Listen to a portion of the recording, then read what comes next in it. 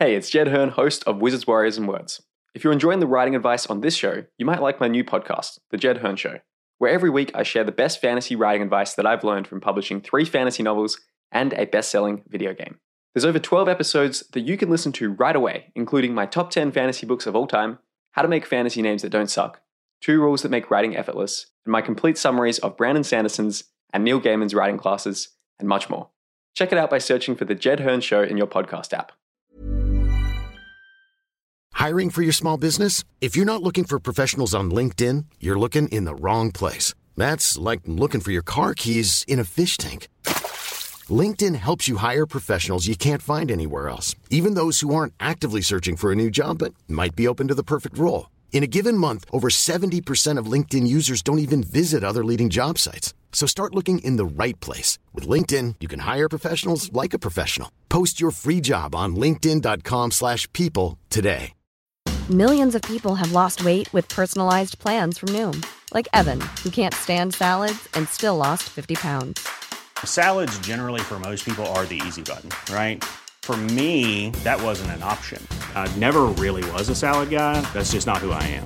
But Noom worked for me. Get your personalized plan today at Noom.com. Real Noom user compensated to provide their story. In 4 weeks, the typical Noom user can expect to lose 1 to 2 pounds per week. Individual results may vary.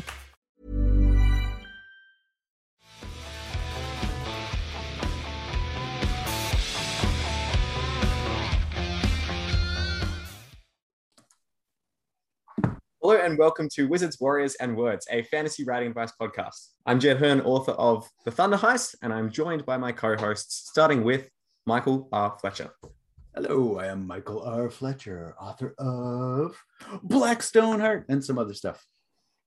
And Dirk Ashton. I'm Dirk Ashton, author of the Paternus Trilogy. I have my books to hold up, but somebody pushed the door open and came in. This is Molly the dog. If you are listening and aren't seeing, she's very excited to hang out with us for a little bit today. That's it. Yeah, if you are listening, it is worthwhile going onto the YouTube channel so that you can see Molly's cuteness in real life. There we go. Cheeky plug for the YouTube channel. Molly, you are nothing but a marketing tool for us. She's watching you. She's watching you. She knows what I'm up to. So today's episode, I thought we could talk a little bit about recovering from failure. But before we get into that topic, I've got a couple of listener comments which I would like to read out. The first one is a review that Jack left on Apple Podcasts. The title of the review is "Good Time Where You Learn Something. Really enjoy their multiple perspectives and different styles and processes when it comes to writing. I've been inspired to write myself after listening to them. I really hope they take off and expand. Really hope they put up a website where all their books and recommendations for reading series with reviews are available to see." Thanks for that, Jack. That is something we should probably get not on. a bad idea. Just a one-page Wix or something. Or Yeah, even like, that, I should set that up on my website. I will endeavor to do that. So if you look in the show notes for this episode, you should be able to find a link to a page that has that. And if that link does not exist, it means I was too lazy to create it, and it will be up in the future. So there's a little bit of mystery for you, the dear listener, to discover. Also, if you are a keen listener to this show and you like what we're doing, feel free to leave us a review on Apple Podcasts. Really helps new people discover the show. Another comment we have is from Robert Ferrari, who is writing in response to the question in episode 2.38, which is where we discussed about the antagonists that we find the most compelling. I don't know if you guys remember, but at the end of that episode, we asked listeners what antagonists they liked the most. And Robert said that the antagonists I personally like are also from Joe Abercrombie's work. Firstly, Baez, first of the Magi. Some might not consider him strictly an antagonist, but I find him to be the worst character throughout the First Law trilogy and subsequent books. The way he manipulates other characters like a puppet master for his own personal gain, which he then justifies as the greater good, is scary. And I think speaks volumes about government bodies who manipulate the people into a certain mindset so they can justify war and other atrocities. He also mentions Nico Koska from Best Served Cold or Red Country, who I love as well. Robert says he's this train wreck you can't look away from, but you also can't stop rooting for him to hit a few bystanders because his charisma spills from the pages, even though he is a disgusting human being. just thought I would give you my thoughts. Really enjoying the podcast still. Keep up the good work, Rob. Oh, very Cool. nice. But this is an episode on failures. Do we have This is any an episode negative on failures. reviews? That's Yeah, right. we We shouldn't be haven't- mentioning reviews. We should be finding like the 1-star reviews of this podcast where they're like, yeah, hate the You guys accents. suck. Can't understand them. No, yeah, thanks for writing in, guys. Yeah, and for the rest of you, if you have any comments on it, you can send those through to wizardswarriorswords@gmail.com, and we might read them out in future episodes of the show. Hopefully episodes where the title is not recovering from failure and then leading with your comments, which probably isn't a great association to have, but alas, here we are. All right. So recovering from failure. I'm interested in exploring both the kind of short-term recovering from failure things where maybe you have intended to spend a morning writing and then you've just procrastinated instead and you're trying to refocus in that situation. And then also the bigger picture kind of failure things where you might launch a book and it doesn't particularly go well. But we can start talking about that wherever. Mike, do you want to kind of kick us off? Sure. So, I mean, I don't kind of relate short-term failure to actual failure. Like failing to get some writing done in the morning to me is I don't care. That's not a big deal because I'll get it done later, the next day, whatever.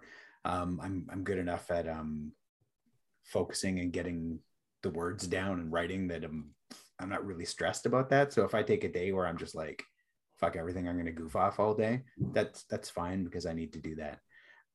Failure, however, I do have some experience with, and it's the large kind. So flashing back to 2015, I know centuries ago, my first sort of like big release, Beyond Redemption, was published by Harper Voyager. There was a fair amount of fanfare in my head. There was like There rave was. reviews from like book list, Publishers Weekly. I flew out to NYCC 2015 that year, sat in on a panel on heavy metal and fantasy writing.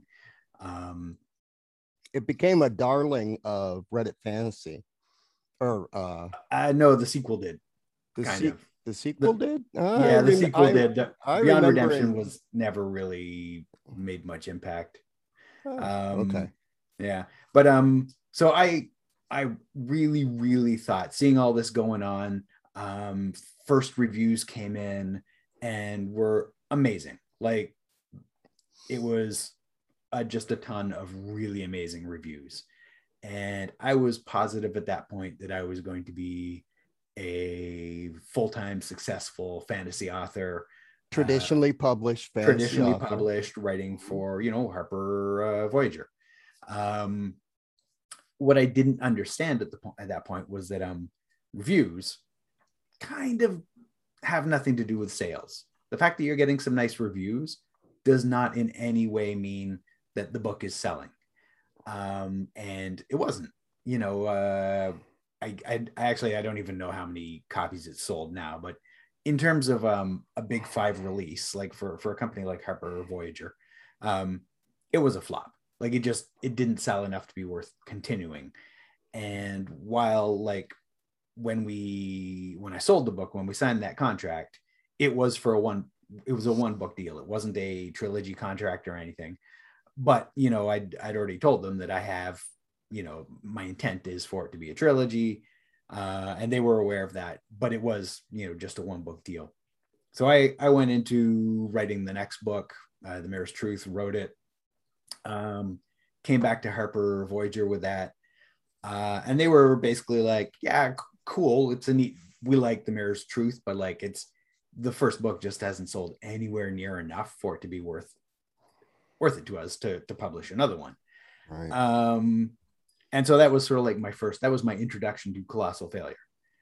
In one swell foop, I went from like, I'm going to be a, famous published author to like, that's it, I'm done. I'm out, I'm out of the game. So how to deal with failure. I spent like 3-ish months where I didn't write. And and I think I got drunk pretty much every night. Killed an ungodly amount of whiskey. Like back to the liquor store like every couple of days to get another bottle. And eventually, like that wears thin. It's entertaining to wallow in that for a while. And since I'd already written The Mirror's Truth, and at that point, self-publishing was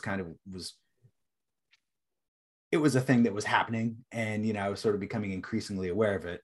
I kind of decided I might as well self-publish this, which turned out to be a brilliant idea because it not only sold well, it won awards like Stabby from Our Fantasy over on Reddit. And really that was my start in self-publishing. But that really, that's how I dealt with failure, was wallowing in self-pity. Yeah, but you pulled yourself up. And I remember though, still for a while there, your dream was still Trad Pub. Yep. Oh yeah. Like I wrote for several years. I remember one of our first conversations on Facebook, which probably would have been 2016 at some point, was talking about, we were talking about getting feedback from people. There was a post in, I think, either Fantasy Faction or Grimdark Readers and Writers on Facebook. And somebody had posted, what would they rather get, a feedback from some big time editor who had done a lot of best-selling authors, or feedback from Joe the Plumber, right, who was a big time fantasy fan. And I was saying that I would treat them equally, and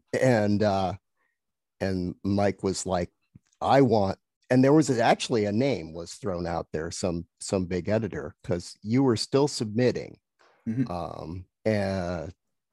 and still looking toward that.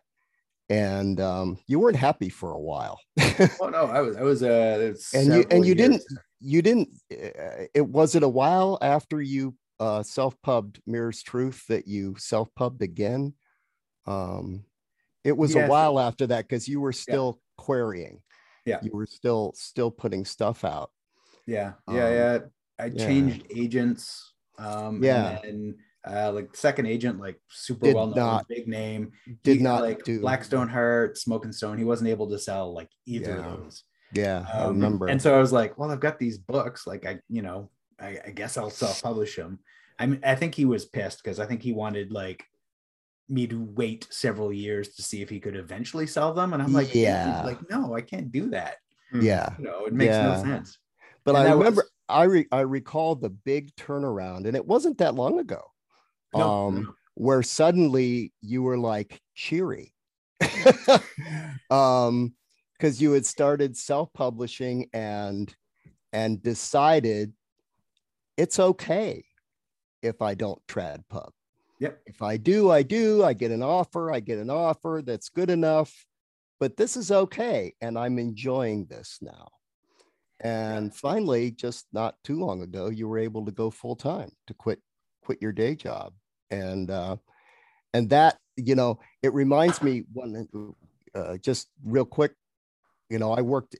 anybody who's listened or knows me at all knows that I worked in the film business for a long time, and that's what I wanted to do. That was my driving force, just like wanting to be a traditionally published author would have been for you. And then there was this epiphany I got after a bunch of things went to complete shit, projects that I was working on, when I was like, you know what? I'll be okay. And it was almost like kicking an addiction, like a heroin addiction. Got that monkey off my back, and it's like this lightness came over me, because I had just been, wallowing and just miserable, and I'll be okay. And that's when I moved back to Ohio from LA, went back to school, got my PhD, taught for a while, and then it wasn't until I left my tenure track job to teach online that I started writing. So I've kind of had that attitude since, and it's been great. Yeah. I think there's something to be said. I was listening to a podcast today by several YouTubers, and they were discussing how every YouTube video that you do that is a flop is actually a huge investment in your future happiness on YouTube. Because I don't know if you guys are familiar with how it works, but like with YouTube Studio, you have a dashboard, and every time you post a video to it, it gives you a ranking for that video saying where it compares to your previous 10 videos. And it will say like, this video is 3 out of 10 compared to your previous 10 videos. And obviously if you're getting like, you know, one out of 10s, 2 out of 10s, you're like, great, we're improving, we're growing, this is awesome. But if you're starting to get 7 out of 10s, 8 out of 10s, then you start feeling a bit crappy about it because you're like, oh no, we're getting worse. Now, the dumb thing about that is it's a totally disassociated comparative thing that could actually not mean that you're moving in the direction you want with the specific goals. Like, first of all, views might not be your goals. You might be more interested in comments or sales or whatever that is. And then second of all, it's dumb because it's like, if you had a couple of lean months, then the videos after that will look like they're huge. But the point being was that they were saying that every single time that you see a video come up with that 9 out of 10 ranking, that 10 out of 10 ranking for being really bad, and a few days pass and you realize, I'm still fine. This hasn't really affected me too much. I'm still enjoying doing this thing. It makes you realize that you don't need to pay attention to the metrics that are being put in front of you by the platform, but rather that it's more important for you to just pick your own metrics and go towards them. So for example, with this podcast, you know, obviously I look at the numbers for them, but I'm more interested in, was this a fun conversation to have with you guys? Did we get interesting comments on it? And from like a financial perspective, if you want to look at that, it's like, did it lead to new patrons? Those are all the things that really matter and not necessarily the views. Yeah. So I think it's very useful in the long term to have some book projects, to have some dreams that don't work out, that do miserably crash and burn, because it does make you hopefully come to the point where you realize, okay, if this thing doesn't work out, I have been fine in the past when similar things haven't worked out. Obviously, I want it to work out, but I will survive if it doesn't. With the advantage, quote unquote, I'm holding up fingers, of my advanced age, I can look back and see that some of my greatest failures actually may have been for the best, and put me in a better place now than I may have been if I was able to continue on that path. You just never know, but some of them I can say, yeah, I think I am happier having maybe not succeeded in some of those things. One failure that I think that a lot of new writers, I think their first time they feel like terrible failures and sometimes wallow for a while is they can't write that first book, and I see they really get down on themselves and consider themselves failures to a certain extent, but it's one of those things where maybe they weren't meant to be a writer and they'll have that epiphany, or they just haven't done it yet. So I would say just keep trying until you just don't want to do it anymore, and things will work out. Things will work out. Moment when you kind of you cross the bridge between wanting to write a book and deciding to write a book. Yeah. It's a weird moment. Yeah. And it's hard to explain to people because like tons of people want to write a book, but the fact that you want to write a book, like I want to be skinny and good looking, you got one of those. But I haven't decided to be, obviously, so, wanting something isn't the same as deciding to do it. Yeah. And I think a lot of people, it seems like a kind of an asinine, thing to sort of separate the two, but it really is that, like, when you decide to write a book, and that's very much how it was for me. Like I tried so many times, like literally from about 1990 through to 2008, I wanted to write a book and tried and failed and tried and failed, tried and failed. 2008, I decided to write a book. And when you decide, when you're like, I am writing a book, you write a fucking book. Now it sucked. Yeah. It needed like an insane amount of work, but I wrote a book. I love that. I completely agree. In my case, it was more like I decided that I was going to try to write a book. And that worked for me because I had no plan. I enjoyed my job. It didn't take a lot of time. I was paid okay. It's the same job I still have today, teaching online. And I was like, but I will enjoy this, I think. And I found that I really did enjoy sitting for a few hours at a coffee shop and just hashing out this thing, and then actually starting to lay out chapters and write chapters and scenarios and just going along with it. And if nothing came out with it, I enjoyed it. It was my hobby, right? And then it was like, holy shit, I'm going to finish this thing. So then I decided I'm writing a book, right? And it was an enjoyable process. I mean, there are times of misery when I don't know if this is any good, and you wallow in that. Right? Yeah, but and I've learned, everybody told us, right, that you're all going to worry about that with every book. But I love seeing these trad authors or, self-pubs who've written like 15 books and they start a new one. And I'm like, I don't remember how to do this. I don't know what I'm doing, but it's absolutely true with every fucking book. Yes. By the time you finished editing your previous one and you're supposed to sit down and start writing the next one, you're like, how do write book? Yeah. How make the words good? What is this plot thing? What am I doing? This sentences suck. I don't even know how to write prose. How did I ever do that? But yeah, it's something I think that nearly all of us go through with every single book. I'm not sure that Stephen King and Dean Koontz go through that.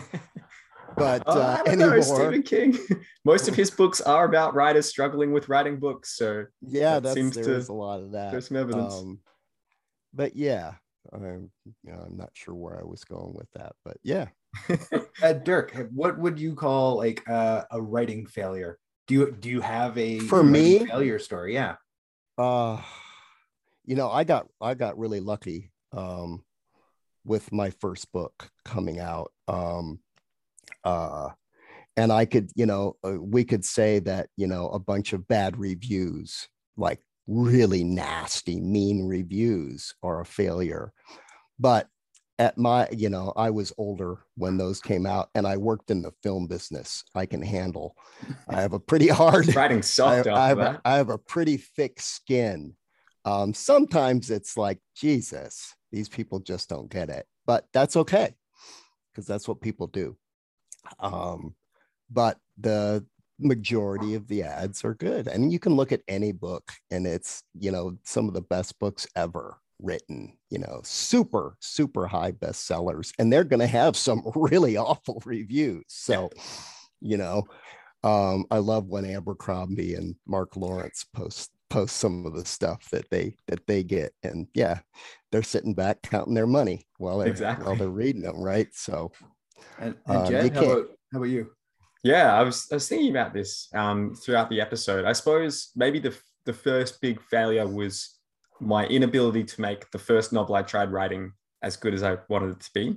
I started writing it when I was 15 in school. It was called the Aeon Academy, and it was sort of like a superhero version of Harry Potter, where a young orphan discovers he has superhuman abilities and goes to this secret school for powered individuals. And I wrote probably 3 or 4 complete drafts of this thing over the course of several years, essentially each time rewriting it from scratch. First time pantsed it. Second time I heard about this outlining thing, I was like, oh, I'll give that a try. I outlined it and I was like, I really need to do this again from scratch.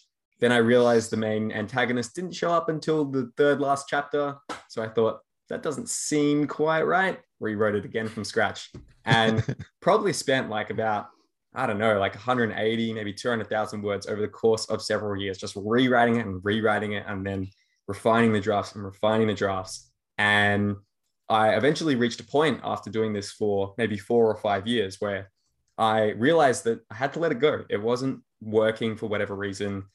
I just wasn't seeing the potential of the story. I still feel like really fondly about it. And I should really go back and reread it someday because it has been many years since I last looked at it. But I realized that I can always come back to this in the future. I'm not really growing that much here. I'm sort of just plateauing on this book. It's probably not going to get published.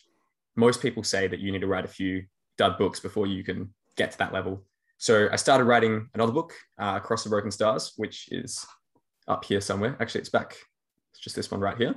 And yeah, spoilers, it was my first published book. Actually, my second published book, because I wrote another one in between it. But the difference between that first book and the second one was astronomical because it took me about 360 days to write the Aeon Academy's first draft.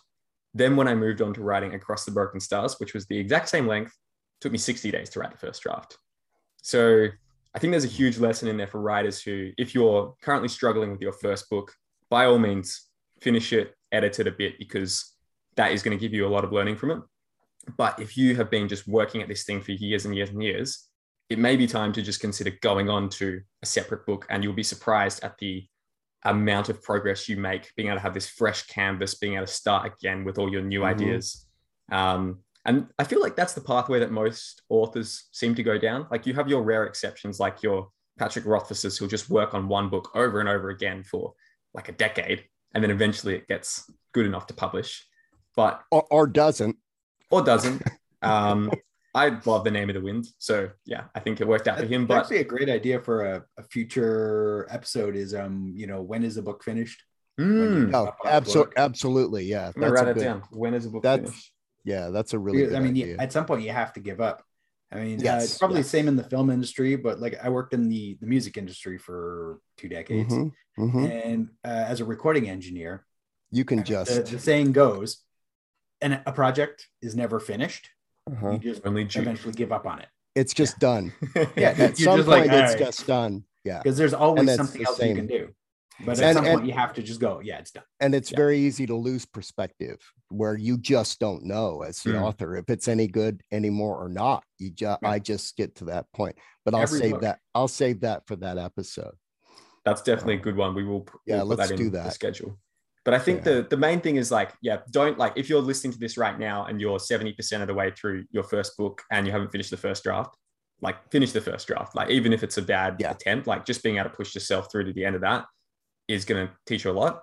But if you're on the third, fourth, fifth draft of it and you don't really see it going anywhere, then try something else. And you can always come back to it, and you'll come back to it with fresh ideas and a fresh perspective as well. And that is the trick. Finish it, because as an early writer, you may not know if it's good or not. Exactly. And you may think it's terrible, and it might not be.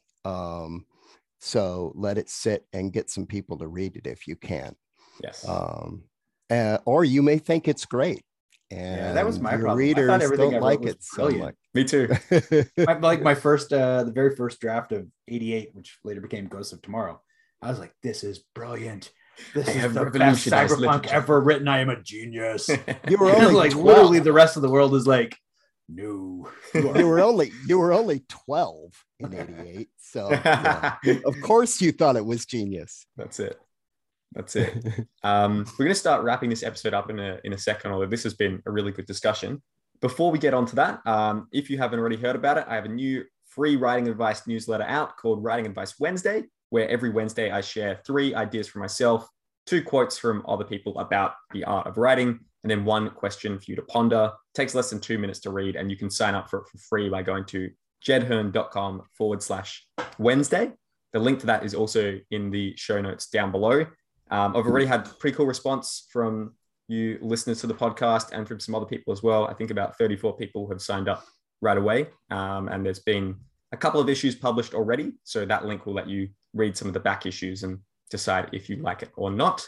Also, we have a Patreon, if you haven't already heard about it, where for a small monthly donation, you can get access to exclusive bonus content, such as free advanced reader copies of our new books. And it also helps support the show as well. Special shout out to our latest high tier patron, Christopher, and to our other high tier patron, Daniel Henderson, as well. Thank you for signing up. Very much appreciate it. Thanks, Helps keep fellas. the podcast running. Fletcher's whiskey doesn't come cheap, and he needs it to be Wait, filled. am I supposed to be getting paid for this shit? Yeah. What's going on? Wait a A minute. sense of Yeah, gratification. You're stalling. I do actually have to ask you guys Right. off air, like if there's any equipment that you need to improve audio quality and stuff, because that is something we can reinvest in. Okay. Yes, but That's so until next another time. another future episode will be Mike and I commenting on what parts of Jed's writing advice comments a good or not. podcast are good and Yeah. which ones are complete shit. I like that. We'll critique it. It's like the writing advice Wednesday, the annotated edition, and some of it's just like There you it's go. got a tick next to the point, and then the other point's just got a big cross next to it. Yeah. Yes. So Well, to the summarize summarize the side if this it's good or not episode, is if you sign up to the newsletter, Dirk. So I know that's It's just an I effective need to do plug. that. you I do. need to to do summarize that. this episode on failure, which we've mostly not managed to talk about. So far, we have get drunk for a long time, Mhm. but then drag yourself out of your misery Number and two. get back at it. That's it. Is that the sort of like the sum culmination of advice on failure? I feel like there's something to be said also There should for taking breaks and doing like other things as well, so that your identity doesn't just become one thing. Because I think when your identity is just 100% one I'm thing, not good. I'm not good. There at is that. only writing. There is nothing else. I'm not good at that. Yeah, Like, I mean- I don't even know what Jed's saying. I can't hear it. The words are like. I mean, to summarize it really dissonant. I can't quickly, go you there. know, if you like, for example, if I'm just doing writing for a day, then to a large extent, my happiness is dependent on how good the day's writing is. And if the writing is great, feel awesome. If the writing's not so great, feel less good. Yeah. But if I'm going for a walk with a Same there. friend, if I'm writing, if I am reading something cool, if I am like going to the bouldering gym and climbing some walls, then there's like 4 different things that could have a couple of them not be so good, and the other ones will make up for that because they're enjoyable. Fletcher, you're frowning. Yeah. Do things other than writing. You're like Yes. friends. What the fuck is that? What are Well, you're the friends? kid, so that's like There is that's ass like in 20 chair. other There things. is words. Nothing else. No, don't you just have a little dictator phone that you like take around with you, and then you read your stories into that? I haven't left my office in months. You've probably forgotten what the outside world looks like. You know, there's just all zombies around Canada now. Have you seen that? Well, I haven't been outside, but Well, I exactly. mean, it makes sense. Ultimate The guy who apocalypse. delivered my survival pizza time. yesterday looked a little sleepy. Nice. All right. Well, this has been a good episode. Thank you, everybody, for watching or listening. And if you have any of your own writing failures that were beneficial to you in the long term, feel free to let us know by posting a comment below if you're watching on YouTube, or by emailing wizardswarriorswords@gmail.com. And we will see you next time. Bye, everybody. Bye, everybody. Thank you.